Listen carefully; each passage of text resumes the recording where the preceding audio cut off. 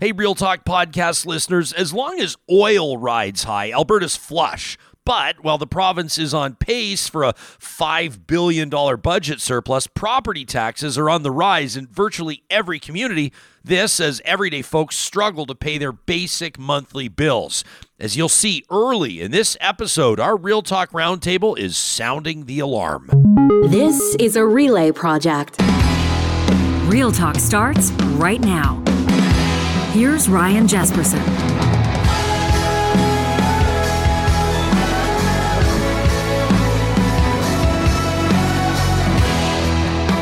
We want to welcome you to a very special edition of Real Talk, in particular the Real Talk Roundtable. You'll say, Jesperson, what's so special about that? You do it once a week. You do it every single Friday. Well, I'll tell you what's special about it. We have a panel of guests and a technical producer steering the ship today, all wearing hideous Christmas sweaters. This is officially our 2023 year in review Real Talk Roundtable. We'll introduce you to the stars of the Alberta Municipalities panel in just a quick second, led by their president, Tyler Gannon. We got two directors in the house. You're going to know both of them. But Johnny Infamous may be stealing the show this morning. Oh, you think so? Would you care to tell the podcast listeners about the sweater that you're rocking this fine morning? Normally I go for something, non-religious, non-denominational. Sure, very inclusive. Kind of tone it down. This year I said, I'm letting it all hang out. I'm going to go Homer. I love it. The Homer Simpson jumping out of a Christmas box motif. Yeah. Complete with LED lighting. We've had a rough year. I'm all in with the beers and the turkey and everything this year. Is that a battery pack, or are you plugged directly into the audio board? This is a full battery pack and backup battery. You paid for it. Very well done. That sounds to me to be a reasonable relay expense. So we support it. And a very happy holidays to you, producer John. You as well. Yeah, thanks very much. In just a second, we're going to talk about the issues that are facing Albertans across the province, and I know that a lot of this is going to resonate with people that are going to be catching this episode from outside the province as well. We'll talk about policing and public safety. We'll talk about political parties at the municipal level. We'll get into infrastructure funding. We're going to talk about healthcare and whatever else comes up once the ball starts rolling. But first, I'm going to bail out those of you that are still looking for the perfect gift for that person in your life that's so difficult to buy for. The one thing you know about them for sure is they can't stand the job they're in right now. They're looking for a new opportunity. Maybe they've even been musing about getting into real estate. Well, you can launch your own rewarding career in real estate with Rello's affordable online courses. That's RELO. Their courses make it really easy to pass your exam, and you can get your real estate license. The toot sweet, so you can run your own business, start setting your own hours, be your own boss, and plus unlimited earning potential. Who doesn't love that? The best part about working with Rello is that they're committed to your success. They've got live instructors that are hosting online exam prep sessions every single Saturday, plus a whole bunch of resources to help you launch your business well after you've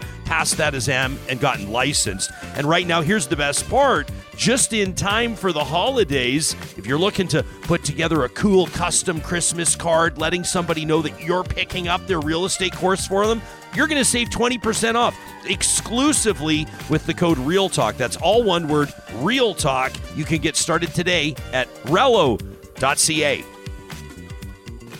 Well, if you watch this show on the regular, you know Tyler Gannon. He's the mayor of Wetaskiwin, and he is the recently installed president of Alberta Municipalities. He's joined this morning by a director for Towns West, Krista Gardner. She, a resident, along with her family in the beautiful community of Kalmar for more than 15 years. She holds an undergrad degree in psychology and has worked in the mental health field, in particular with families and their children. Rounding out our panel, he might be Edmonton's most popular city councillor. He's Andrew Knack. He is the lone wolf, not wearing a Christmas sweater. However, still looking so very festive today. For people listening on the podcast, could you describe this look? I love it. It's my formal Santa hat. It's my nice Christmas fedora. Yes, a bright, beautiful red felt fedora with a rich royal blue suit. You're nailing it, counselor. You must have something. Do you have something kind of fancy or very professional feeling right after this round? Yeah, we got a council meeting, so I had to still be somewhat formal, but still festive, and that's where the hat came in. Yeah, I think he did all right. Prez, what do you think? Yeah, absolutely. Andrew takes it to the next level all the time. Although if I'd have known we were wearing fedoras this morning, I would have brought mine. Do you have a solid? absolutely. You have a solid one? Yeah.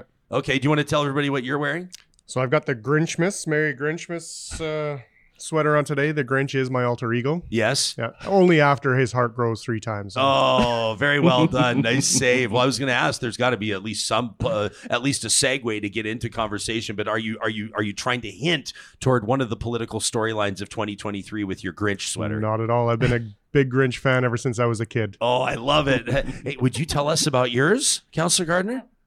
My sweater says Merry Christmas on it and has presents, and I'm a present, so you're all welcome. There you go. Your present is your presence. That's right. How are things going down in Kalmar these days? Tell us a bit about Kalmar. The one thing I know about Kalmar, you guys have a world-famous bakery that's been around for like 75 years or something. We have a world-famous bakery, or at least, I guess, regionally famous. We'll go with that. Kalmar's, 15 minutes southwest of the city of Edmonton. We're straight west of Leduc. We have a number of beautiful antique shops, coffee shops, all kinds of stuff. Come down and do your shopping. The Kalmar Bakery was established in 1951. They make fantastic treats of all sorts. They have Christmas baking. They have Christmas cake. So like the actual Christmas cake with all the fruit and stuff in it, like the real Christmas cake, with like the rum and the stuff. Like it's really very good. White and I wish dark. people could see some people won't see your faces. You're talking. This sounds like I need to drive to Kalmar to pick up this Christmas cake. I have convinced Andrew that we are the best donuts in the entire Edmonton region. So you're nodding. Have you accepted this as fact? They have an amazing sour cream donut, which is just to die for. Yeah, the sour cream, that's like the so-called old-fashioned donut, right? So good. So who lives in Kalmar? These is it the town that's growing? What are the demographics looking like, the trends? Are there young families going there? Is the real estate more affordable? The real estate is more affordable. Please come to Kalmar. We are growing. We have a relatively young population. We have affordable housing. We have 2 fantastic schools that are newer, recently renovated. So both an elementary and a junior senior high.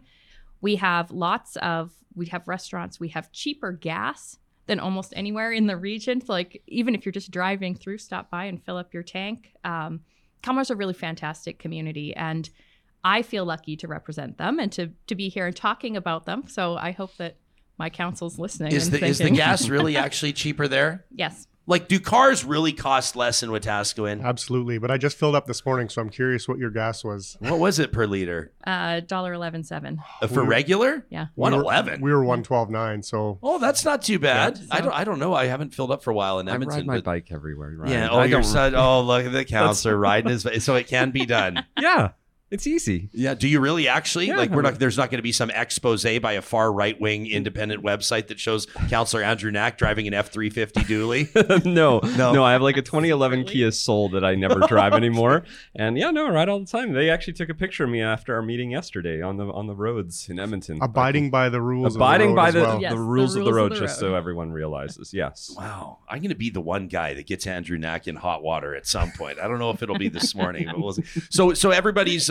we're going to get into a lot of these issues, and some of them are obviously serious, and we're not going to joke around about things like policing and crime and punishment. Some of the stuff maybe a little bit more light. I mean, that's the nature of politics. But you mentioned you've got Councillor Knack a council meeting coming up today. We know that a lot of people, political, public servants have just gone through the budget process. It can be sort of a banging your head against the wall type exercise for a lot, and people are always curious at the end of the day to see what the property tax increases look like, what the mill rate is going to look like, and people all know they love to see zeros. They're okay with a 1 or a 2. They're not okay with 6s and 7s. And if it gets into double digits, you start thinking about things like political survival. But there's a lot of factors at play, right? And we'll get the whole panel in on this, including a lot of the costs that are being downloaded to municipalities from the province. Why don't you take us into this? Yeah, and you're right. I mean, of course, everyone wants to be zero or even a tax cut. But the reality is that with the growth that almost every municipality is seeing in this province, it's really not realistic anymore. If you go look across this province at the tax increases that happened this year, Edmonton was 6.6, and some people were, very upset. But if you look at Wetaskiwin, you were 5.5. 5.5. Calgary was 7.8. Airdrie was 6.9. Most spots were 5 to 7 to 8%. I think even Stony Plain finished just above 8%. And the issue that we're facing right now is there's this expansive growth in the province of Alberta. The Alberta is Calling campaign's working awesome, but they're not keeping up with the funding that municipalities need, which is why we've been doing so much advocacy around the local government fiscal framework and asking for more infrastructure funding, because otherwise we're going to be the ones continuing to pick up those costs, because the residents we serve expect to have amenities. They expect to have fire halls and police stations and rec centers and libraries and parks. And, the alternative is not building those. And then all of the people moving into Kalmar, all of the people moving into Wetaskiwin, the 70,000 people that moved into Edmonton in just the last 2 years will not have the services and amenities that I think they expect. Is that right? 70,000 over the last 2 years? Just 2 years, just in Edmonton alone. Wow. So here's the guy, the mayor of Wetaskiwin, joking around a little bit about why you're wearing your Grinch sweater, but we do know, and you've established this as your track record. You got a big heart for people. You care a lot about people experiencing homelessness, and you've hit head on the story around Wetaskiwin's crime problem that's been covered in the media. But also we know that you're a guy that winces a little bit when you say here in front of a microphone that your tax increase is almost at 6%. I know that bugs you a little bit. So why don't you take us into the wrestling match between your ears and how council reaches that decision? Maybe some of the choices you had to make, and maybe some things that weren't choices at all. Yeah, absolutely. Over the last couple of years, we've had increases to RCMP. So when that goes up 25%, and then you've got a back pay of 25% for a contract that took 6 years to come together. Inflation over the last few years. Federation of Canadian Municipalities has done research on what it costs to bring a new residence on board in a community. It's about $107,000. So that alone isn't being recovered by the developer, because municipalities want that growth. So it's a long-term investment in development in their communities to make sure that they're going to continue to grow. We have infrastructure funding that has been steadily decreased over the last decade. We should be, as base funding, over $2.5 billion as a base funding, and we're being presented with $722 million as base funding. So we've asked the provincial government for another $1 billion to help with that $30 billion infrastructure deficit that we have across the province. And when we have school tax and seniors housing requisitions coming in, when we have traffic fines being cut, grants in place of taxes being cut, the continuous addition to what it costs to run a municipality without being backed or funded by the provincial government or even the federal government supporting with that infrastructure, there's no other place for it to come from. And it comes to tax increases on your homes, which again is making things way less affordable for people who are struggling as it is. And the cost of groceries have gone up, utility bills have gone up, everything continues to go up. And I don't see where people are getting a break. My wife came home from shopping a couple of weeks ago, and I saw the bill, and I saw how many groceries were included in that bill. And I just don't understand how a single family or a lower income family makes it when you're deciding whether or not you're going to buy groceries or pay utilities. That shouldn't be a coin flip at the end of the month for somebody to have to go through. And that financial stress is brutal. Yeah. So my heart breaks for anybody that's going through something like that. And I don't know what the solution is, but you mentioned traffic fines being cut. You're talking about the province, quote unquote, ending the war on cars by essentially eliminating a lot of the locations where photo radar is deployed. Correct? Is that what you're talking about? Not even the locations. It's the actual fine revenue that comes into a municipality. The province is taking more of that. Okay. So it's not, but there's two stories happening. Yep. Because they are, I mean, especially in the city of Edmonton, you guys are, and we're probably on different sides of this, but yours is probably more pragmatic and for the greater good, and mine is just more bitching. But because I've always been pissed off at the cash cow things, and that's also, Councillor, because I speed, and so I know that I could stop speeding and I would stop paying as much. But how does that impact like smaller? Like does Kalmar even? Sorry, I sound like such a ignoramus here. But like, what is it, about few thousand, 4,000? How many people live in Kalmar? Ish. 2,400. 2,500. Okay, so like, is photo radar ever around? Like, are things like this, or do you have your own? Do the smaller municipalities have completely different sets of issues in a lot of circumstances? Small communities do have special issues, I think, but for the most part, all of our municipalities are more similar than we are different. Right. We aren't actually able to have photo radar in communities under 5,000 people, but in Kalmar, the fine revenue change does actually make a big difference to us. We have Highway 39 running right through our town. We actually have two highways, Highway 39 and Highway 795, connect right in the middle.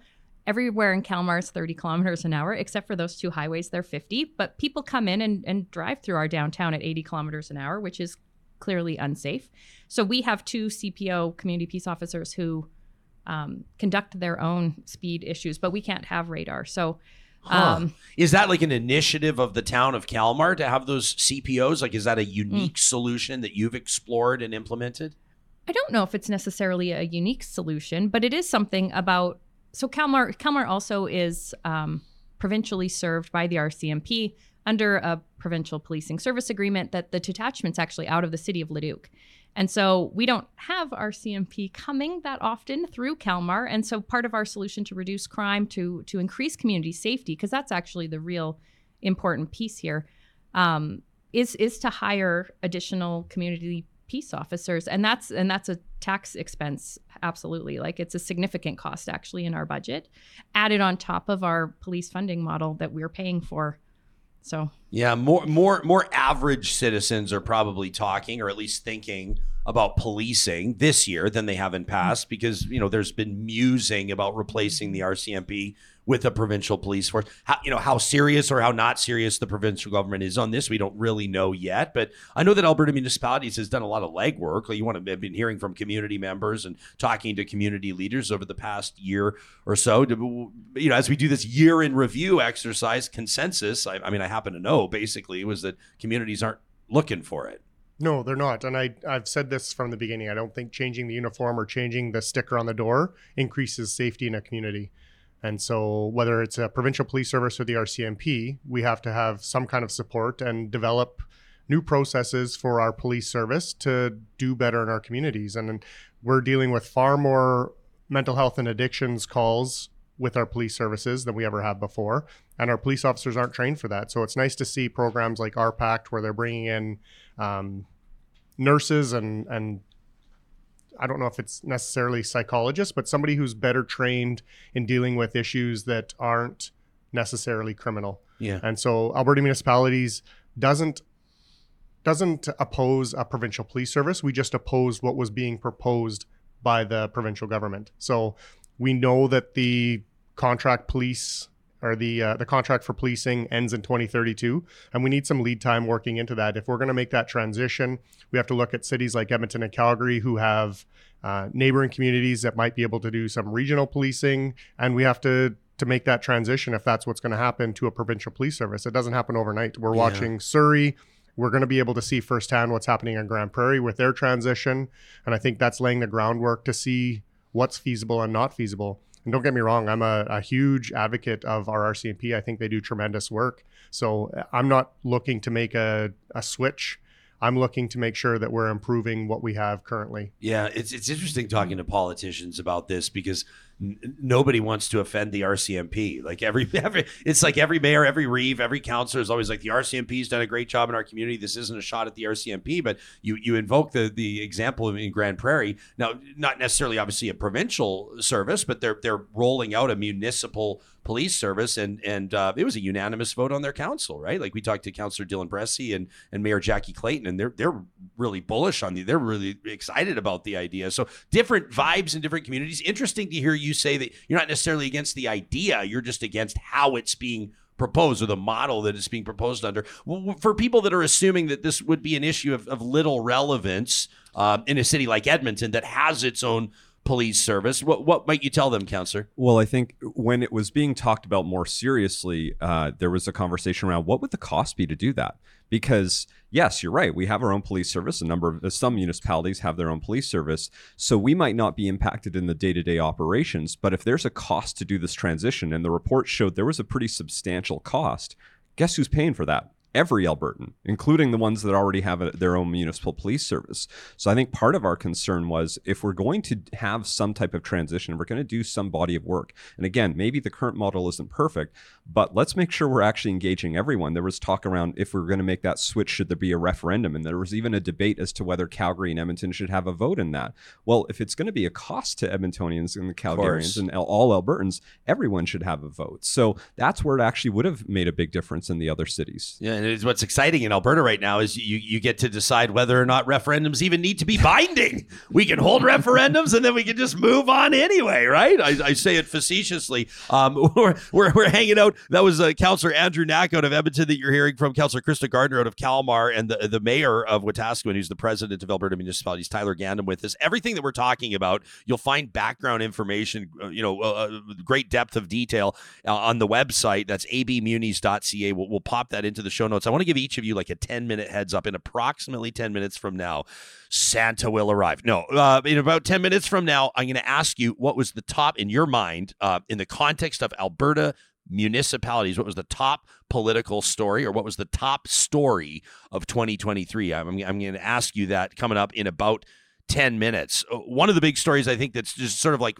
flying under the radar because the general public hasn't really wrapped its mind around it, doesn't really think too much about it because there's not a municipal election looming, but all the politicos, all the geeks and nerds that listen to this show, and that's a compliment, Real Talkers, that's a compliment, geeks and nerds like us, are very intrigued at what the integration of political parties into the municipal level might look like. As a matter of fact, it was one of the bigger talkers, I would say, for politicos of 2023. Would you agree? Yeah, absolutely. It's interesting for us. At a municipal level, we deal with infrastructure, we deal with potholes, we deal with recreation, we deal with service groups in our community. And none of those decisions, in my mind, have ever been politically driven in terms of a party that you align with. So whether you wear orange pajamas or blue pajamas, it doesn't matter. Fix my road. Yeah. But if you wear blue pajamas, maybe you get a few more dollars to fix the road. That's the implication, right? Like is it a tinfoil hat conspiracy theory, or is it like the dart's pretty close to the center of the board, looking at this and suspecting that maybe this current provincial government might be open to the idea because they look at a council like Edmonton's that has a reputation for leaning a little more left or for being more of a progressive council, and they see opportunity there by integrating political parties, partisan influence into the municipal level, that it could have potentially a different outcome. I mean, is that what you're thinking? Yeah, I don't think you put a question in a survey asking Albertans, are you okay with the idea of having a party attached to somebody's name on the ballot if you're not seriously considering going forward with that idea. So it's not a conspiracy. It's very much a real, and I'm going to use the word threat, because Alberta Municipalities as an organization has been quite clear that that is not something anyone is asking for. We did a survey, we commissioned a poll through Janet Brown, pretty much the best in the business on this. And it was clear Albertans do not want political parties in municipal politics. And one of the biggest reasons for that, I think, was around 80% or so of people saying that if you have political parties at the local level, what's going to happen is that those elected representatives will be more loyal to the party than the people that they represent. 100%. And that's the threat in this, right? I mean, this is the point I've raised before, but who looks at the current provincial system or the current federal system and says, oh yeah, I want that in my municipality? Nobody, because the system is so broken. You can't, if you're on this side of the spectrum or this side of the spectrum, you can't come together anymore and have a real conversation. At the local level, that's what we do every day. You look at our council in Edmonton, you look at almost every other local council across this province, and there are people who are going to lean left. There are going to be people who are going to lean right. And you know what we do? We come to the table like this, we talk about issues, we listen to one another with an actual open mind, and then we make decisions that we think are best for the city. We won't always agree, but guess what? At least we're hearing each other out and understanding different perspectives. That doesn't happen provincially or federally right now, and that's why that idea needs to be tossed out as quickly as humanly possible. Do you think it would change anything like demonstrably in Kalmar?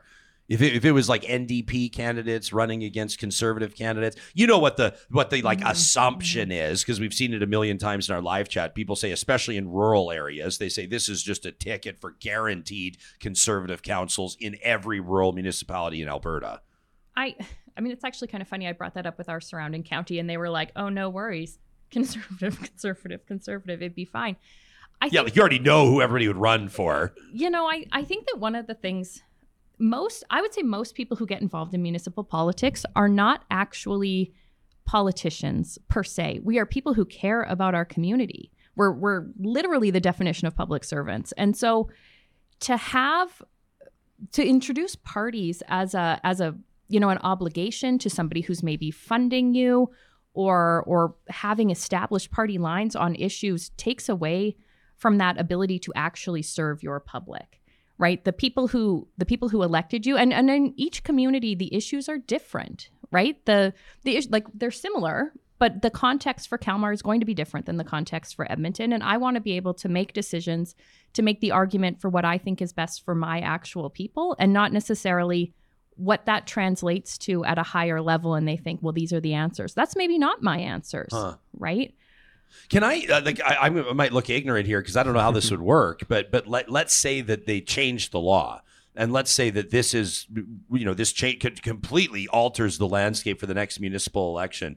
And then all of a sudden you're going to have UCP candidates, NDP candidates in ridings. You'd probably have a Green candidate, who knows. But like, could you also run independently? Like if you're the incumbent, you're the mayor, you're quite, you're a popular mayor, you feel confident in your community support. Could people still run as independents? Yeah, absolutely. So you would probably have a good number of incumbents running as independents, unless they were afraid they were going to lose, right? Like in Edmonton, so I'd be curious to see in Edmonton because you could be an incumbent, but then you get an NDP sanctioned, an official NDP candidate in a real strong NDP riding. You might get burned. Like, would you feel pressure, do you think, to run under a party banner? No, but that's because I hate the partisan system. But I think so. For most are you people right would. now saying that absolutely you would not? Absolutely not. Yeah, I would not run for a political party in municipal politics. That's just, again, it goes back to that point that you have to be accountable to the folks you represent, not a party. And right now, this partisan system is designed that you do what the party says, not what the people say. But there would be a huge threat. I might be the exception to the rule because if you introduce political parties, are they allowed to share voter lists? Are they allowed to share financial resources? Because staffers.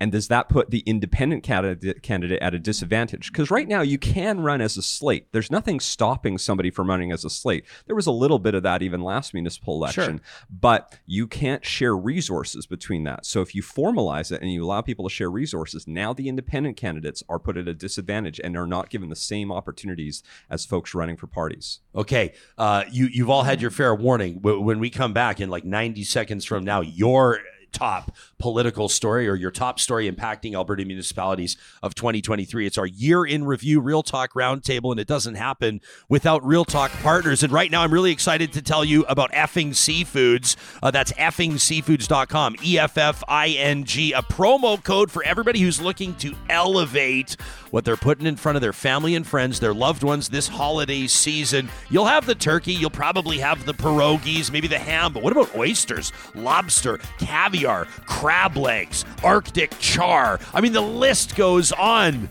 And you can get it fresh or frozen at 15% off using the promo code JESPO15 at effingseafoods.com. That's JESPO15, all one word. It applies to all effing fresh and effing frozen products. They've got the effing ultimate bakes for 2 or 4 people. You can learn more on the website, effingseafoods.com. Why not start the new year with a new career opportunity? The team at Kubi Renewable Energy, the fastest growing solar installer in Western Canada, and they want to say hello to you, Lethbridge. They've got a big hiring blitz going on in southern Alberta right now. Add that on top of what's happening in Edmonton and Calgary and Kamloops. It's a great opportunity to elevate your career in the dynamic world of solar energy. They're looking for project managers, electricians, technologists, professional engineers, administrative professionals, sales professionals, and more. It's a rewarding journey at Kubi Renewable Energy where expertise meets opportunity. And if you're maybe not right there yet, career opportunities are on your mind, but first you want to school up, but you know that a brick and mortar university, a 9-to-5 schedule just isn't going to work for you, we recommend you take 2 minutes to check out Canada's Open University at athabascau.ca. Athabasca University offers world-class accredited online degrees and courses that allow you to complete your education wherever and whenever it works for you. Your only commute is to your device. And the numbers don't lie. Check this out. 94% of AU alumni say they're satisfied with the quality of their education. More than 92% of them say that they're in a job related to their field of study. There are very, very few universities that see numbers like that. Get your journey started today at athabascau.ca. We're hanging out with Tyler Gandam, the mayor of Wetaskiwin, the president of Alberta Municipalities, Krista Gardner, a councillor out of Kalmar, is the director for Towns West, and Andrew Knack, a councillor, of course, out of Edmonton, the director of Cities Over 500,000. Prez, in your mind, the top story impacting Alberta municipalities in 2023, what is it? $30 billion infrastructure deficit. We've got communities right now that are running on some underground infrastructure. We just replaced ours in Wetaskiwin about 10 years ago that was turn of the century, early 1900s. So you're talking water, sewer, and then roads, sidewalks, making sure we've got recreation that's available, fire halls, everything that goes on in a municipality. The provincial government has a great campaign going on right now that Alberta is calling, and we're trying to attract new residents to Alberta. And if we can't make our communities attractive to people coming into Alberta, they're not going to come. And if we don't have the infrastructure in place for our new residents, then it's going to fail miserably. With every time, if Edmonton has 70,000 people over the last 2 years, well, we need schools and we need healthcare that go along with that, not just houses in the ground. So based on our lack of funding for infrastructure province-wide, I think that's probably our biggest hill that we're climbing right now, and making sure that both our provincial government understand what that means to our communities. Because, I mean, we keep hearing there's only one taxpayer. Well, then if we don't get the infrastructure dollars from the province or from the federal government, then we're making our homeowners, our new homeowners that are coming into the community, pay for things that are old, or we've got people who have been living in a community for 30 or 40 years paying for something that's new. And I don't think it's fair. We need to make sure that we've got some balanced growth going on and that we're attractive to the rest of the world while we're trying to attract all these new residents. How would you describe your relationship? I'm talking about Alberta municipalities, the relationship with the province, the Minister of Municipal Affairs, Minister McIver, the Premier. Do you get the sense, like, are these realities, I don't want to call them cries for help, but you're definitely demanding attention on this issue. You didn't think twice when asked about the top story. Are they falling on deaf ears? Are they receptive? Is it a chicken and the egg thing where they figure the more people come, the bigger the tax base, then they'll pony up? Like, what's the vibe? It's a little bit of both. I would say that the relationship is definitely getting better. We had Minister McIver with our board yesterday, spent an hour with us, and we had the opportunity to talk about the issues that we have as an association. I also had dinner with him last week, and we got to spend a couple hours together, and we weren't talking about work. We were getting to know each other and building that relationship. That's good. That didn't used to happen a couple of years ago. Right. So I think that's really important. And that was something we talked about when we were on the show before the election. For me to become president was, I'm a relationship guy. I want to make sure that we're building those relationships, and it's going to be a long time. It's going to be a lot of work to go into it to make sure that it happens, but I want them to know that we are absolutely partners in this moving forward, and we're not always going to agree. And Minister McIver, who is a former municipal elected, understands that, and he understands the game, for lack of a better term, of when the province rolls something out that we need to object to it or forcibly object to it. And I don't think that that's always the case. I think it's better to have that conversation. And if we don't agree on something, we can have that conversation. But in public, we're still going to have to be partners, and we're going to have to work together moving forward. There's going to be things that they decide that they want to do that we don't necessarily agree with. And same thing with municipalities. Municipalities are making decisions on behalf of their residents, and the provincial government might not agree with it, but they need to understand that we have a way better understanding of our residents than provincial government would, and the needs that we need in a community comes down to that infrastructure and making sure that we're attractive. Councillor Gardner, your top story of 2023. Well, really a similar vein as Tyler's. I was going to say our ask for $1.75 billion for infrastructure funding. So we had overwhelming support from our members for an emergent resolution at our convention in September. This is the number one issue in municipalities, is that we don't have enough funding, and we don't want to jack our property taxes up to be able to pay for things. And when you look at the percentage of tax that you pay provincially, federally, and then municipally, we are doing the most amount of work with the least amount of money. Right. And that $30 billion infrastructure deficit is a real problem that people can actually see in their communities. And we've done a lot of work around making them understand some of the stuff that they can't see, because you never think about the fact of, like, how old are your water pipes? how old are your sewer pipes? As long as the toilet flushes, do you care? Yeah. But we care passionately about all of those kinds of things. You care as soon as they fail, I can tell you that. Right? That you notice when it's not working, and we're looking down the line and thinking, okay, but what do we need 5 years from now? And what do we need 10 years from now? And what do we need tomorrow if we're going to have all of these people moving to Alberta? How do we build houses without additional infrastructure? We can't. Yeah. So that's the biggest thing for me, is that we need more funding. $722 million is not enough infrastructure funding. It's just not. It's so strange when you're talking about politics, because I'm about to allow to escape from my mouth 1.75 billion isn't that much, which is a ridiculous thing to say. It's obviously a ton of dough, but at the same time, I mean, we had the province's mid-year fiscal update released just like a couple weeks ago. I think it was the end of November. Showing that the projected surplus this year, provincial surplus, has more than doubled to $5.5 billion. So you're talking about 30% ish of the surplus that you're looking for. Like it is a significant amount of money. It's a huge amount of money for municipalities to have to come up with or to tax out of their citizens.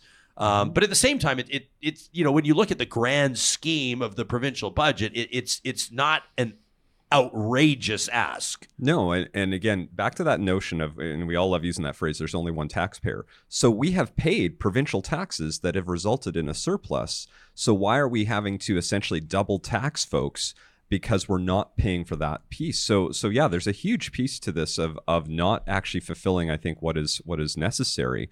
And when I look at that money, I guess when I think about that surplus, think about your own household, or think about your studio. If there was a hole in your roof and you had a surplus in your budget and you didn't fix that hole in your roof, you'd start to ask questions like, what are you doing? Like, what's the plan? Yeah. If you got a hole in your roof, if your furnace is out right now, and you've got money to use to help replace those things, then let's get that done. That's what and we want to be partners, right? I mean, you asked that question about what's our relationship. Minister McIver is fantastic. He's such a great guy. He really understands widely the issues. Respected. Yeah, and so let's develop a plan together about how we're going to deal with both the deficit that we're facing across this province for infrastructure, and how we're going to deal with the massive growth that is happening right now, each and every day, across almost every municipality in this province. You know why we don't have holes in our roof is because we got Complete Care Restoration to build the place. That's why there's no holes in the roof. So from a political strategy standpoint, let me ask you, you're not you are elected officials yourselves. You're representing elected municipal governments. So you're certainly not a lobby group, but you kind of are. You're a collective. It's an association of municipalities representing literally millions of Albertans, right? Hundreds and hundreds of thousands. How is it part just like of a messaging challenge? Because when Councillor Knack says, the province has already taxed people to the point of a surplus, now we're double taxing them, that seems to me to be a very effective message to splash up onto a billboard and say, ask Danielle Smith why she's double taxing you, right? I mean, ask the Conservative Premier why you're being double taxed, presented by Alberta municipalities. Is it just a messaging thing for the public? Could public pressure go a long way? And do you think making sure that these infrastructure projects are getting built and sewer pipes aren't collapsing? I think public pressure definitely needs to be a part of that as well. Collectively, our voices are much stronger, and that's the reason that we have the association. We've got over 260 municipalities who are members. 260? We represent wow. 85% of Alberta's population. And so I think collectively, if we get the opportunity to share those needs, and Chris has spoke to that, our residents don't know about our underground infrastructure until it fails. And it's really important that we stay on top of those things and make sure that they're going to be functioning and ready to go for the next 20 years. Yeah, and it's also not sexy to invest in that stuff, which makes it tough to sell, right? Like if it's a new rec center, an arena, a playground, everybody loves that. Transit expansion, most people love that. But new sewer lines, nobody really sees them. But it's an inconvenience because the road's shut down for months at a time. So yeah, we definitely need the support of our residents to make sure that our messaging gets through, because if we keep saying it and it gets ignored or it's not picked up by our general public, I think it's easy for the government to kind of sidestep and not make a priority. But I do think and I do feel that we're making a change in that type of relationship and that the government is listening. Like I said, we had Minister McIver there for an hour to be able to talk about some of the issues that we have. We're not always going to agree. And of course, there's going to be that difference of opinion on what a priority is. But sooner or later, they're going to have to come up with the funds for a new province of 10 million or 20 million, where we're growing at that kind of rate over the next 25, 30 years. Yeah, well, it's a tough look too if you've dangled the carrot and invited Canadians from coast to coast to coast to move here, and then some of them start leaving because they're not getting the services they need, et cetera. This is flowing beautifully. This is like we're all having coffee together. But I think amid the momentum, I forgot, or I have not yet asked you, Councillor Knack, what your top story of 2023 is. Did I ask? No, you didn't. Are you but going to stick with the same theme? Yeah, but I'll bring in one additional lens to this, right? I think about what we're dealing with across municipalities for things like affordable housing and supportive housing. It's an issue that isn't just an Edmonton issue, right? Sometimes people think, oh, this is just happening in Edmonton and Calgary, but there's conversations in Wetaskiwin about shelter spaces. There's conversations in other communities about recovery centers that are getting built. And like everything else we just talked about, there isn't enough right now to address the issues that we're seeing. We're seeing, and thank goodness the weather is what it is this year, because there isn't enough space for people to go in communities of all sizes who are experiencing homelessness. And what does that mean? Again, back to that point of, do we have enough shelter spaces? Do we have enough permanent housing where you're getting 24/7 wraparound supports? Do we have enough recovery centers, which the province are starting to build, and those are great spaces, but are they being built quick enough to help respond to the needs that we're seeing over and over again? And how are they working together with communities to develop those plans? Because while it is technically their jurisdiction, right? Housing, shelters, mental health and addictions, it's all their jurisdiction. We want to be active partners with them. And so we need to make sure, again, if we're seeing that infrastructure gap being addressed, then you're addressing all of those things, including addressing this serious issue that we're seeing across the province. I want to get to the live chat real quick here. It is booming this morning, and Ken is not wrong when he says hold the phone on that surplus. Says the second quarter estimate is, we're talking about oil prices, $79 West Texas Intermediate. Says since that came out, prices have come down. Every dollar of WTI varies the budget outcome between 600 to 900 million either way. He's absolutely right on that. Interesting comment from David, who says, listen, we need to pay down debt. It's easy to say just spend the money, but our cost, I know you want to get in on this, Andrew. David says our cost of debt servicing has already doubled. That's money that goes out and does nothing. Yes, you got to pay down your debt. But when your house is on fire, do you worry about paying down your debt, or do you fix the problem? I'm not saying go into more debt. We're saying address the real issue. I mean, and again, I don't want to make light of this. People are dying just from a housing perspective, right? People are dying because there isn't enough affordable and supportive housing. Less serious than that, there are communities that are getting built where there aren't enough schools, where there isn't enough access to health services. And so if you don't have those things, yes, you also got to pay down your debt. So you don't have to use every dollar of a $5.5 billion surplus to address what we're talking about right now. Just $1.75 billion. And then let's continue to pay down, and let's develop a long-term plan of how we're going to address the rest. But let's not get so caught up in that piece, because when you actually are not addressing the basic day-to-day needs of the people that we all represent, that's a serious issue. Denny on the chat says perhaps when municipalities have to ask for more from ratepayers, talking about property tax increases, says maybe they should identify the increase as a provincial shortfall on the assessment.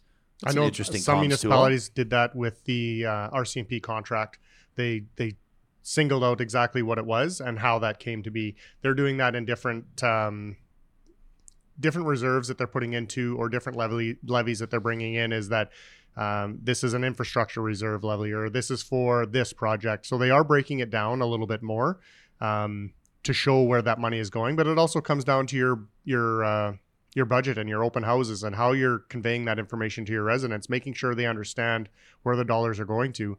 Getting your assessment in the spring and then seeing your tax bill and being upset about your tax bill, not realizing your assessment went up. Well, you have to do a little bit of due diligence yourself too if you don't agree with what your house is worth and why that tax went up. So if it's a 5.5% tax increase, but you're seeing a bigger increase than that, then ask some of those questions and get involved at the local level, and make sure you're talking to your mayors and councillors so that you do have a better understanding, and not when the house is on fire, then you start asking questions as to how could I prevent my house from being on fire. Let's start those conversations early. Let's have community members get involved with their local politicians, with their mayors and councils, and be better equipped to help them in their advocacy for the needs that you have in your community. We talked to Dr. Paul Parks yesterday, so that would have been the Oh, geez. December 14th episode of Real Talk for people looking for it. He's the president of the Alberta Medical Association. Also checked in with the VP of the Alberta Dental Association as well. Dr. Jenny Yaremko joining us about different things, obviously on the healthcare front, the front line. There's been a lot of talk about nurse practitioners over these past several months as the province has essentially invited those well-qualified nurses to consider opening their own clinics in a shot at addressing the family doctor crunch. And a lot of people are invoking rural communities as areas where this may have an even bigger impact than writ large across the province. Your take on that and bigger picture, the healthcare crunch in rural parts of the province?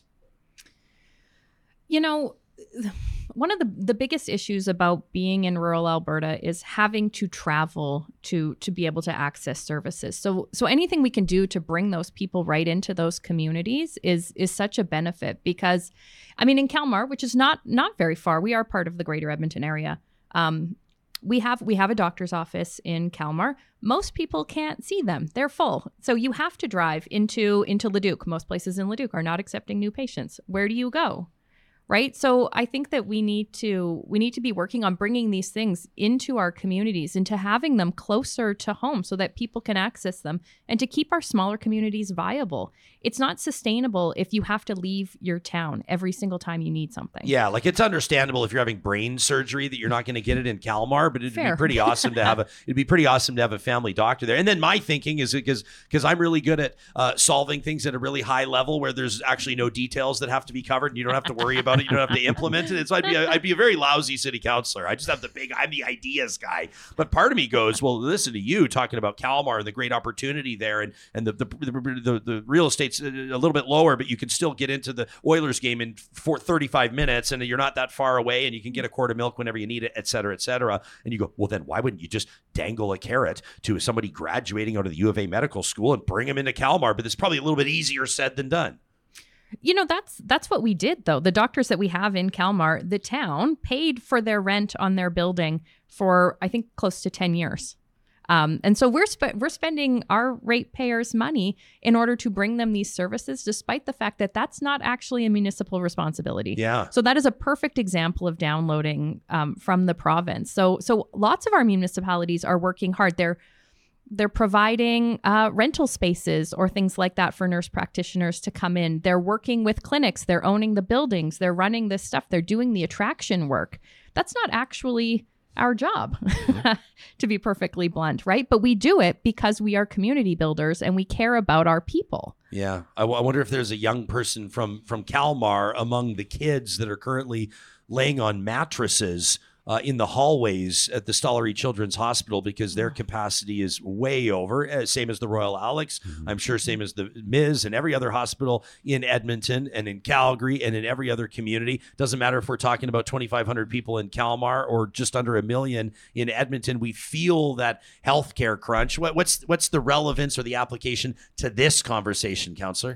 Yeah, I think, again, it goes back to that point of when we talk about that $1.75 billion infrastructure need, that's municipal infrastructure. Then there's the separate infrastructure around healthcare facilities, schools, there's a whole other demand there. And so that's something we need to see addressed because the work that Kalmar did is, again, they're not the only municipality doing that work right now. Small municipalities across this province are constantly trying to fill in the gaps as best they can.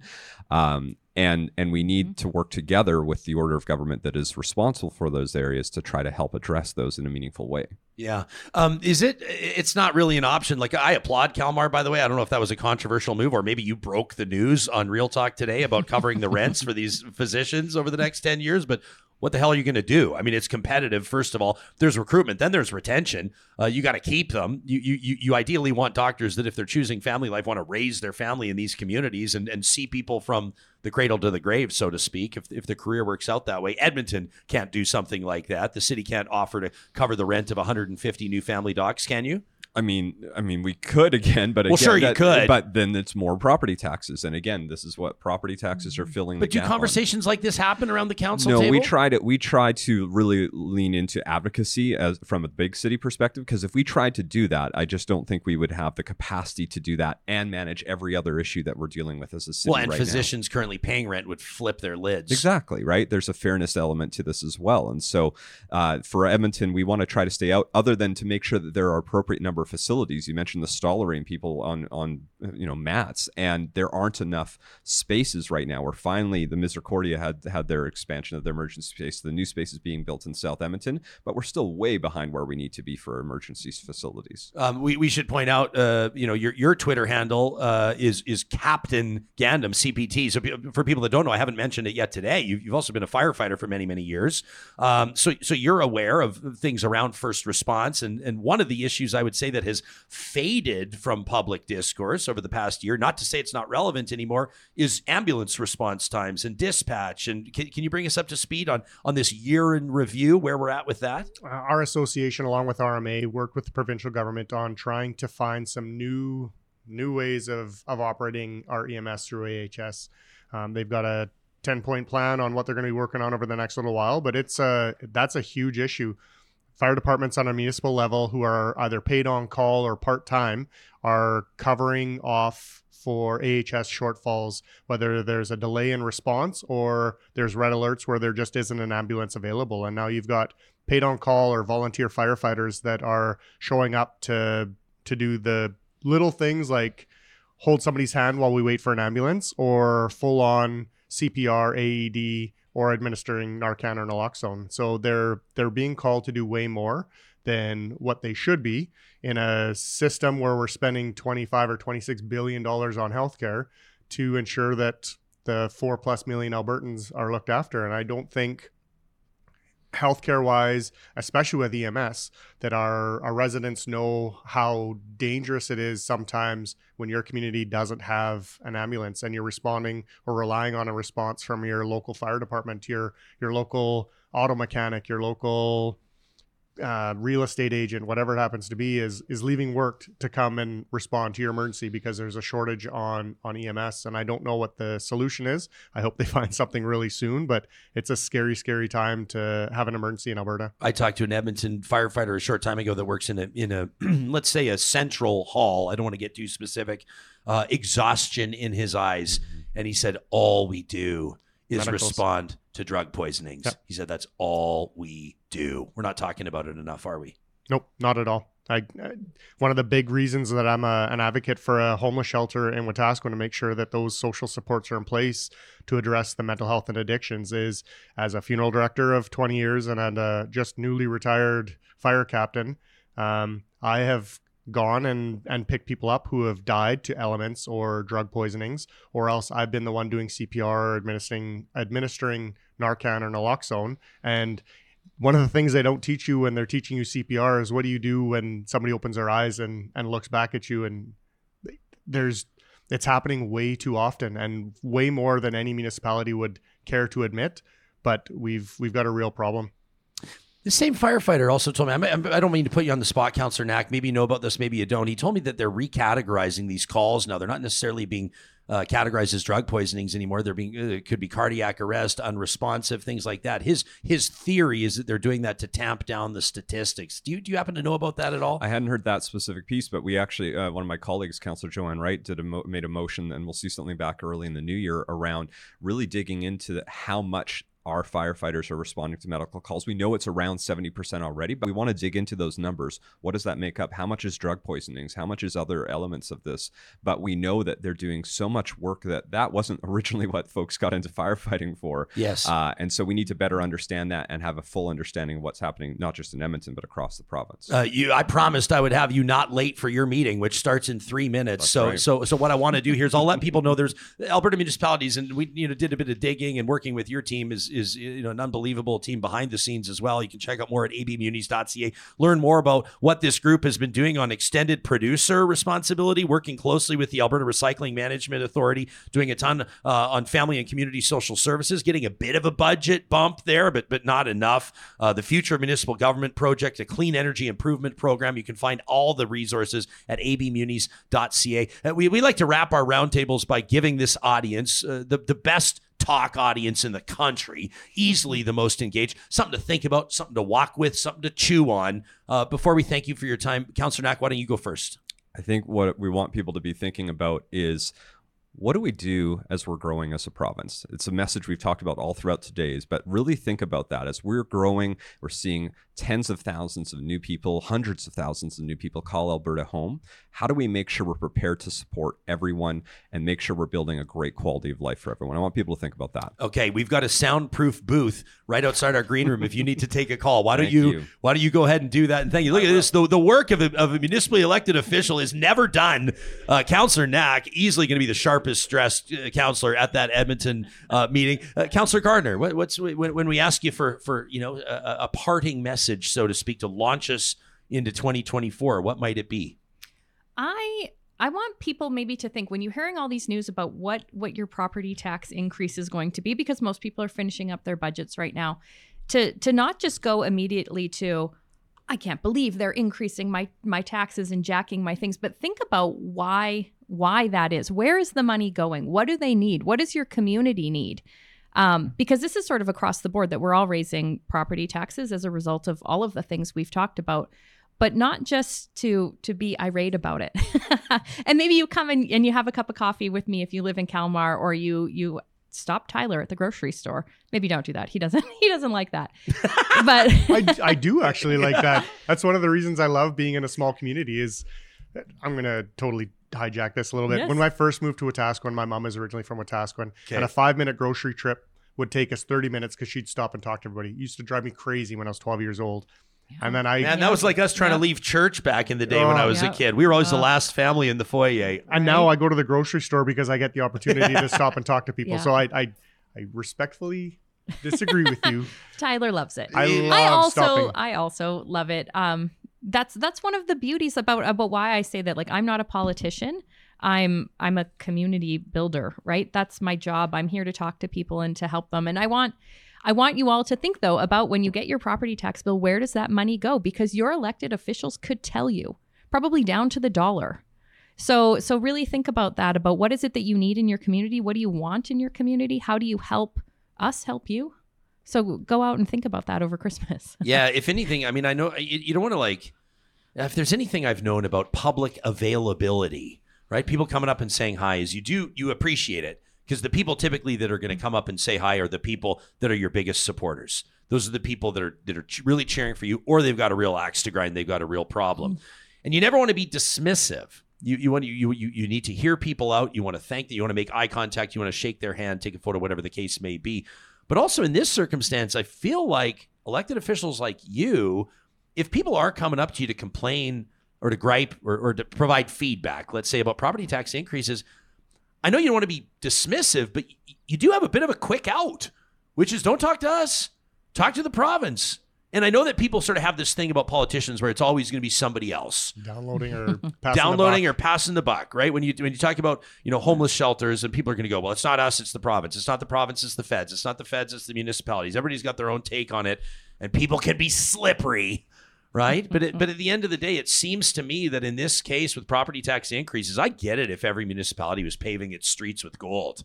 But that's just not the case right now. But maybe you're not necessarily looking for the so-called easy out on the grocery store interactions. No, not at all. If you're respectful and want to have a conversation, I'll sit down with absolutely anybody. Sure. But as soon as you come at me sideways, I don't have any time for you. And you can come up with whatever story you want. If I've ever walked out of a meeting with you, which has only happened once, I'm a super nice guy. Can you tell us that story? And if I'm not, there's probably a reason. There's it? probably a reason for it. I was newly elected, and sat down with one of my residents, and we were talking about things. And he'd ask me a question, and I'd answer it, and he'd write the note. And then he'd ask me another question. I say, okay, I'll get back to you. And then he'd ask me another question. And then I started seeing the notes he was writing. He wasn't writing down what I was telling him. He was writing down what he wanted to hear. Right. So we weren't having a conversation. So I asked him. I said, if you're going to ask me a question, at least listen to the answer that I have, or wait until I can get you some information. Yeah. Totally dismissed me and kept going back to writing down what he wanted to write down. And I said, there's no point in meeting in this for us meeting. So I got up and walked away. And so a loud conversation ensued as we walked out of City Hall, and was asked if this is the mayor I'm going to be and whatever. And I said, yeah, absolutely. I said, I'm not going to sit here and talk to somebody who's already got their mind made up, regardless of what conversation or what I have for answers. There are definitely some things that I don't have the answers for, and I will get that for you. But not at the expense of you just coming up with whatever you want. So I felt really bad for the staff in the front of City Hall there as we left City Hall having a louder discussion that probably should have been, but don't have a conversation. Let's find things out. And that's my takeaway for all of this. If you live in a municipality and you don't know your mayor and you don't know your members of council, reach out to them, have a conversation. And especially today, in this day and age of social media and everybody being bashed and taking a rumor and running with it, don't let facts ruin a good story. Get to know your members of council and have those conversations, because it makes it way easier later on to actually get information. The problem is that people don't want information. That doesn't sell. That doesn't get you the likes on social media if you're sharing a story about how we raised property taxes because we had a 25% increase to an RCMP contract. Well, let's have a conversation about that and let's understand that a little bit better than just taking to social media and talking about how all your municipalities' members of councils are crooks and all their cronies are just screwing the city over. And that is not the case. And when it happens, you get the municipal government involved, and things like Chestermere happen, which is a whole other probably we didn't even touch on that. The province, for people that don't know, basically dissolved. Not the entire council. Few councillors kept their jobs, but the mayor booted out. Councillors booted out, and 3 administrators. That's wild. And we talked about this a little bit yesterday. If you've got there's a feeling that the government has overreaching power and they're flexing their muscle. Is not the case at all. They had a situation that they tried to resolve, couldn't resolve it, and for the betterment of the municipality, for that community, they took action. We heard a story yesterday where there's another municipality who is brand new council from top to bottom, new administration. They're struggling. It was pointed out that they're doing a bunch of things wrong, and they said, "Can you help us, please?" So now you've got a provincial government helping a council and administration learn how to do their jobs, which is exactly what they're there for. So they're not there to make enemies and try to kick everybody out who doesn't agree with them. They're willing to work with people, no different than we are willing to work with people. So give us the benefit of the doubt, I guess, is my takeaway from that. What was the scuttlebutt like with you and your fellow elected officials when all that went down in Chestermere? I remember, and you hear Gandam here saying, essentially, I don't know if you want to say you supported the province in that, but you sound like you're not criticizing the move. It sounds like it was a necessary move. It was a completely dysfunctional scenario. From the outside looking in, I think the province did what they had to do. Yeah, but it's also remarkable. What did you think when you saw it? The response was, "Holy cow, have you seen this?" Yeah, because it's crazy. But to be fair, we've been saying that this has been an issue for close to 2 years, right? Like when they first stepped in. And I think that there have been a little bit of challenges because of changes in the ministry and things like that, the minister, right, the election, all of that. And so this has taken longer, I think, to get to this point than maybe it should have for the residents of Chestermere. But yeah, holy cow. Absolutely wild. Well, let's ask you in closing, Mayor Gandam, for your walkout message here, what you think people should reflect on this weekend or heading into the new year. Just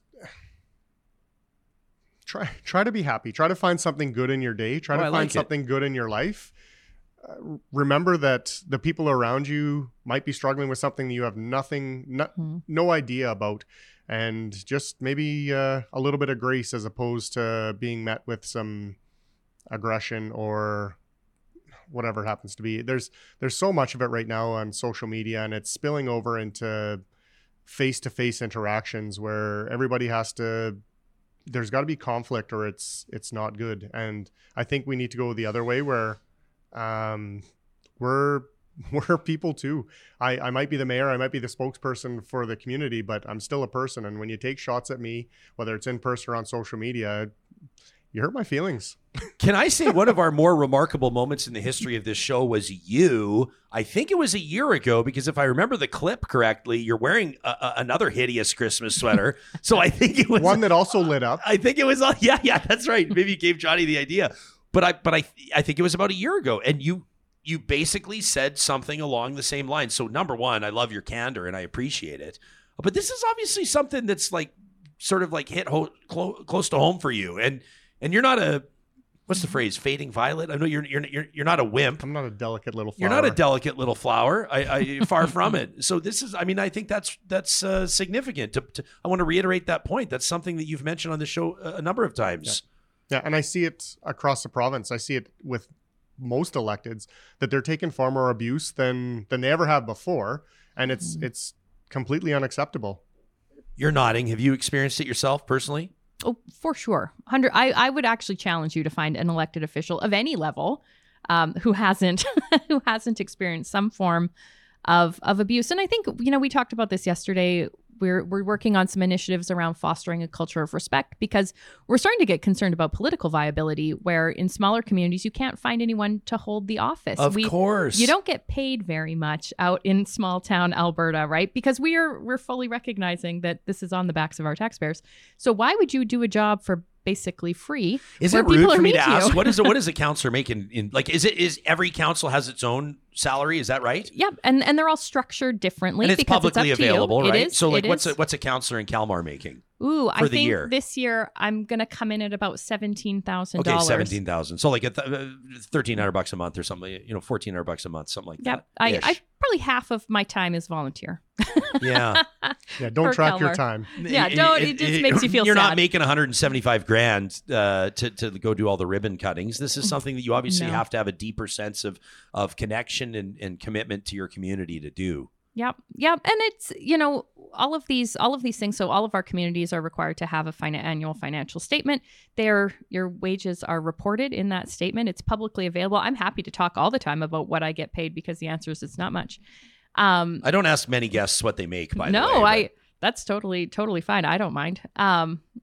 It's one of those things where I think we were just talking about this outside when we were parking, about how public civility in general across the board has maybe decreased, right? And I think that we see that, and especially with rising tensions around things like affordability, and people are worried about their homes, their families, their lives. Totally. And taking it out on us maybe. And so I think that's a great point for Tyler for us to reiterate, is especially during this time of the year, to just be kind to one another.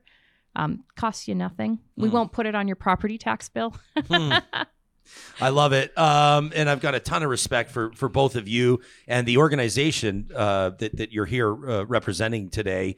It's amazing to think of 85% of people that are in the province are living in communities that are represented by Alberta municipalities. That is to talk about a formidable force. There it is at abmunis.ca. You can learn more about their advocacy and about all the issues that we've been talking about today. It's also a great way to connect with these local councils like we've been talking about. And of course, we're grateful for your time on this Friday. Thanks for joining us. You've been hearing from Tyler Gannam, who's the president of Alberta Municipalities, also the mayor of Wetaskiwin, Councillor Krista Gardner out of Kalmar, who's the director of Towns West, and of course, previously joining us, Councillor Andrew Knack out of Edmonton, director for cities over 500,000. Very happy holidays, a Merry Christmas, and a Happy New Year to you both and to your teams behind the scenes. And to you and your family. Appreciate the time. Appreciate it. Thanks very much, guys. Thanks. You bet. Hey, I love this. Johnny, did you see this in the live chat? This comment from Fiona, who says, I recently found this show on Spotify. Says, I'm so glad I did. I love the diverse political conversations that you host. That is music to our ears, my friend. Well, thank you. Isn't New that great joiners. from Fiona? New joiners. Yeah, I like that. It's we've noticed that. I mean, we see it in our downloads. We see it, of course, in our YouTube subscriptions.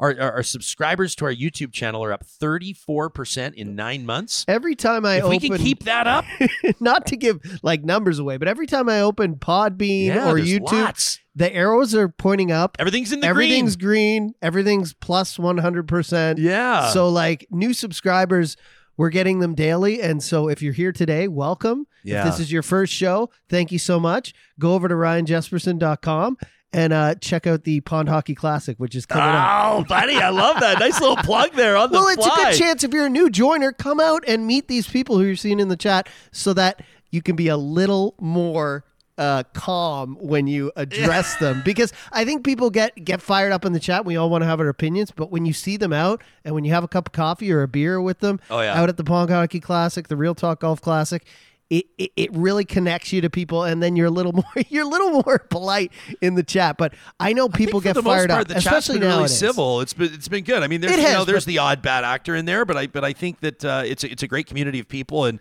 I like the fiery stuff. Yeah, I like we're not afraid of the fiery stuff, and I know the chat isn't either. But we all just want to keep the same as the spirit of this conversation here. We can have real talk about real issues, but at the end of the day, recognize that we're all in it together. And so that's pretty awesome. Yeah, the Real Talk Pond Hockey Classic. Go to the the events link at ryanjesperson.com. It's Saturday, February 3rd. Johnny's going to be spinning tunes there.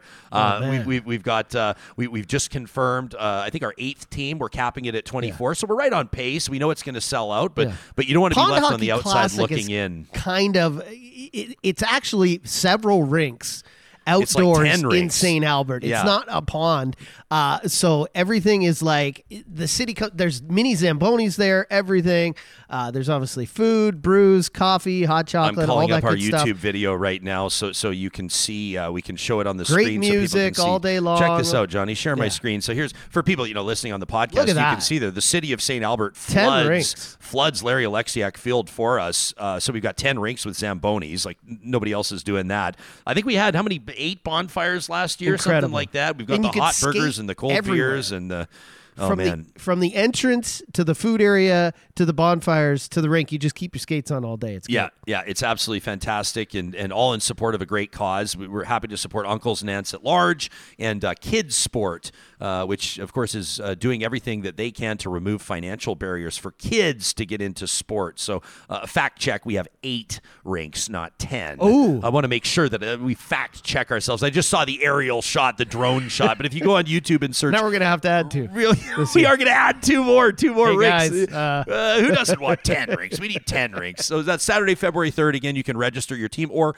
hey, join us on the sponsorship side or volunteer like many of you have in past. RyanJesperson.com. Click on the events link. I also wanted to point something else out, but this is not necessarily like an advertisement. This is just a shout out for small business owners, even medium-sized business owners that are looking to ramp up your digital performance. And this is something that we did at Real Talk.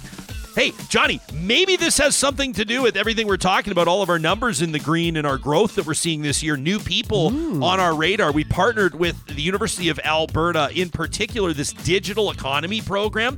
It's through the U of A's Center for Cities and Communities, led by Heather Thompson.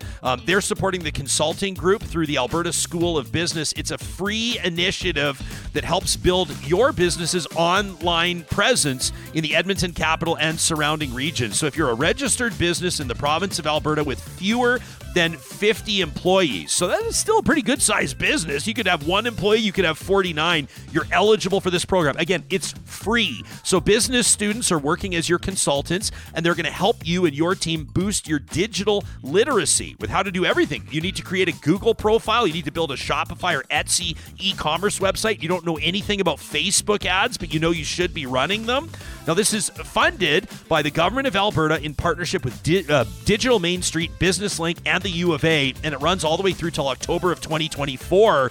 So you've got some time, but the best part, if you start right now, you're going to start seeing results immediately. Again, there is no catch, and it is free. Just check out your DEP. That's Digital Economy Program. yourdep.ca. If you're still trying to come up with your plan for hosting the holiday feast, whatever it is, however many people you've got, the best move you can make, trust me, is to put this in the capable hands of the Red Seal chefs at Friesen Brothers. You can order your Ukrainian-inspired Christmas dinner box today for pickup at any of their Friesen Brothers locations. There's 16 of them across the province of Alberta. Plus, gift buying these days. Easier with Friesen Brothers hand-packed gift boxes, all items carefully curated to suit all tastes and budgets. You can customize them to a theme, a person, an occasion. It's perfect for the person who has everything. You can find more information at friesen.com/gifts.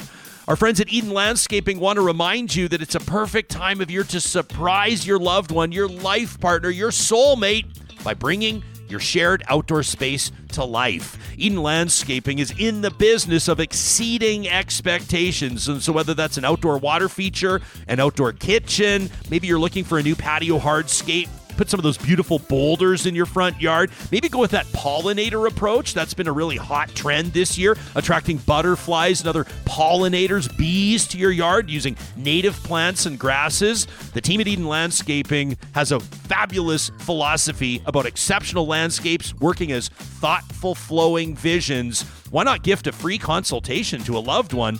You can find Eden Landscaping online at landscapeedmonton.ca. And of course, we mentioned very fondly earlier in this show the reason why we don't have any water leaks in the roof of this studio is because we had the team at Complete Care Restoration quarterbacking this project. We should mention there was a water leak in this space before we took over.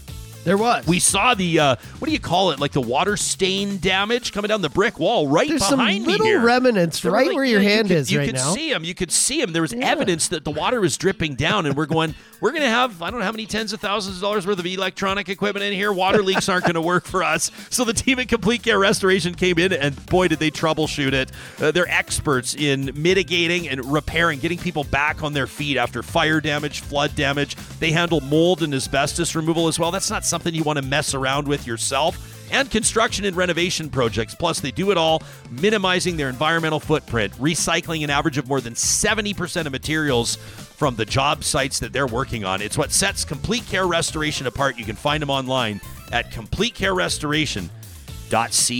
They also got these TVs hanging perfectly, which I was afraid I was going to have to do. Remember the one?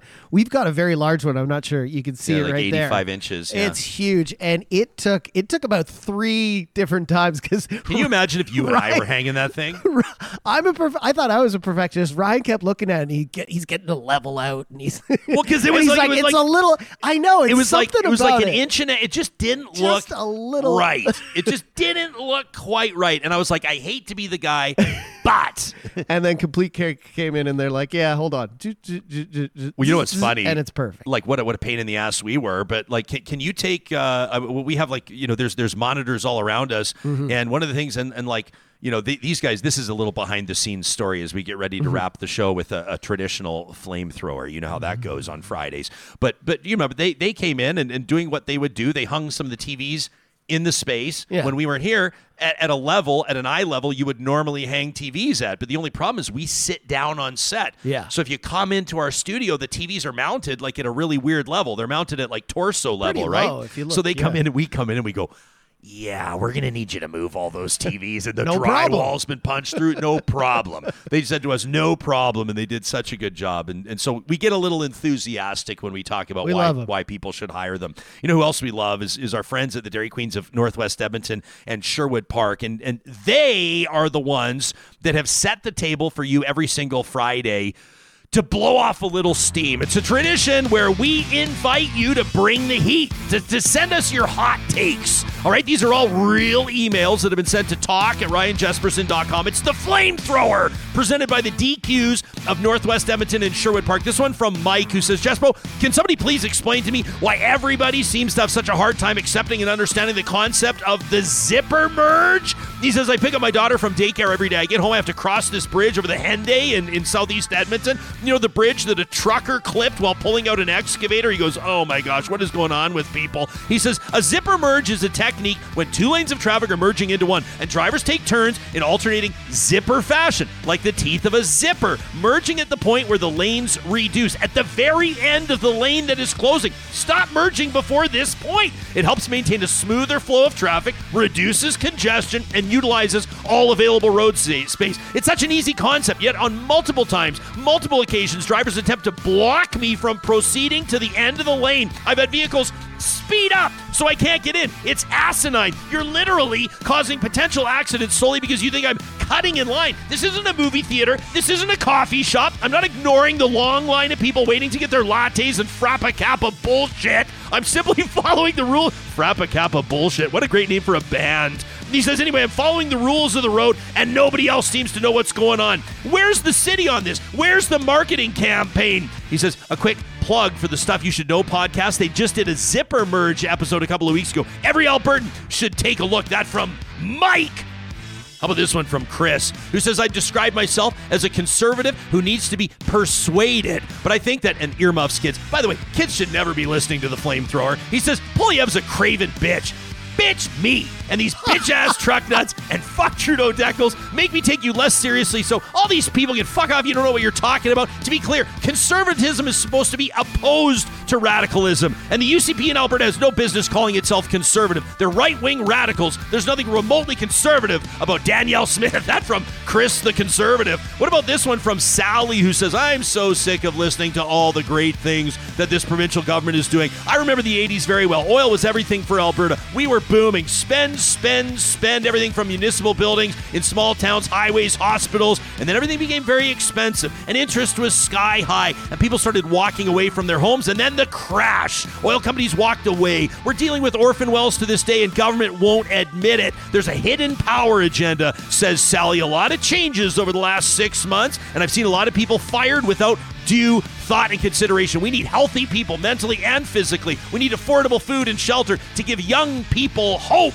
Sally says, I'm sorry for the rant. Sally, don't you dare apologize. What about this one from Brad, who says, did I hear a guest on this show equating naturopaths to real doctors? That's beyond the pale. I don't think you did, Brad, but he's referencing our talk with Erica Barudis and Cheryl Oates earlier this week. He says, why don't we ask Tim Caulfield what he thinks about this? You know, the health mythbuster, the U of A prof that was with us a few weeks ago, says they're not doctors, these naturopaths. They're not an option for people needing the emergency room. These are people that will subject ivermectin for COVID. Just including them in the healthcare system discussion is a mistake. Have pneumonia? Go see somebody to lay hands on you? Use crystal energy for healing? My God. That from Brad. We're going to get a flamethrower submission from a naturopath next Friday. I guarantee it. Bring it on, baby. Talk at RyanJesperson.com. And this one from Janine. I cited her email earlier today. She says, I read that kids are being treated on beds on the floor at the Stollery Children's Hospital. That it's normal right now for 50 kids at a time to wait 12 hours in the waiting room at Emerge to be treated. And the premier on a radio show saying that Alberta's surplus will not fund healthcare but go toward restoring the Heritage Savings Trust Fund. That made me snap, and that's why I'm emailing you, Jespo, says Janine. What about the basics first? I don't give a crap about the Heritage Savings Fund if it's on the backs of our kids. I've heard this phrase, if you don't vote, you don't get to complain. I voted for the NDP, and for 4 years I emailed and called the UCP to complain, and now I'm complaining to UCP voters, including in the Real Talk audience. This is the fruit of your vote, says Janine. What did you think about I'm okay with healthcare collapsing on the backs of sick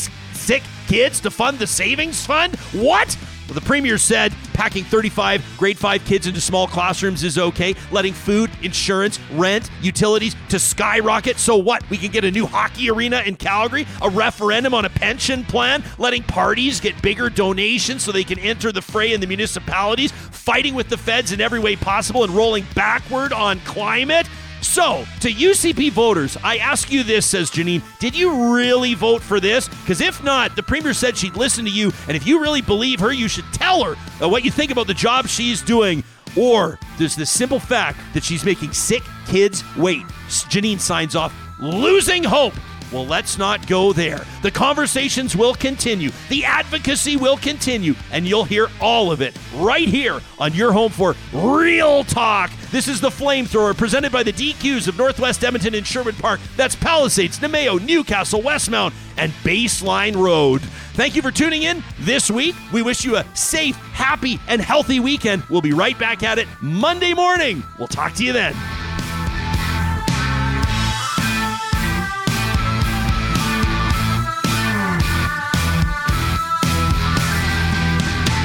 Real Talk is hosted by Ryan Jesperson. Executive producer Josh Dunford. Technical producer John Hicks. General manager Katie Cook-Chivers. Account coordinator Lawrence Derlego. Human resources Lena Shepard. Website design Mike Johnston. Voiceover by me, Carrie Skelton. Real Talk's editorial board is Supriya Dwivedi, Ahmed Ali, Brandy Morin, Ann Castleman, Corey Hogan, Harmon Pandola, Catherine O'Neill, and Chris Henderson. Member Emerita, Julie Rohr. Real Talk is recorded in Edmonton, Alberta on Treaty 6 territory, the traditional and ancestral territory of the Cree, Dene, Blackfoot, Saulteaux, and Nakota Sioux, home to the Métis settlements and the Métis Nation of Alberta.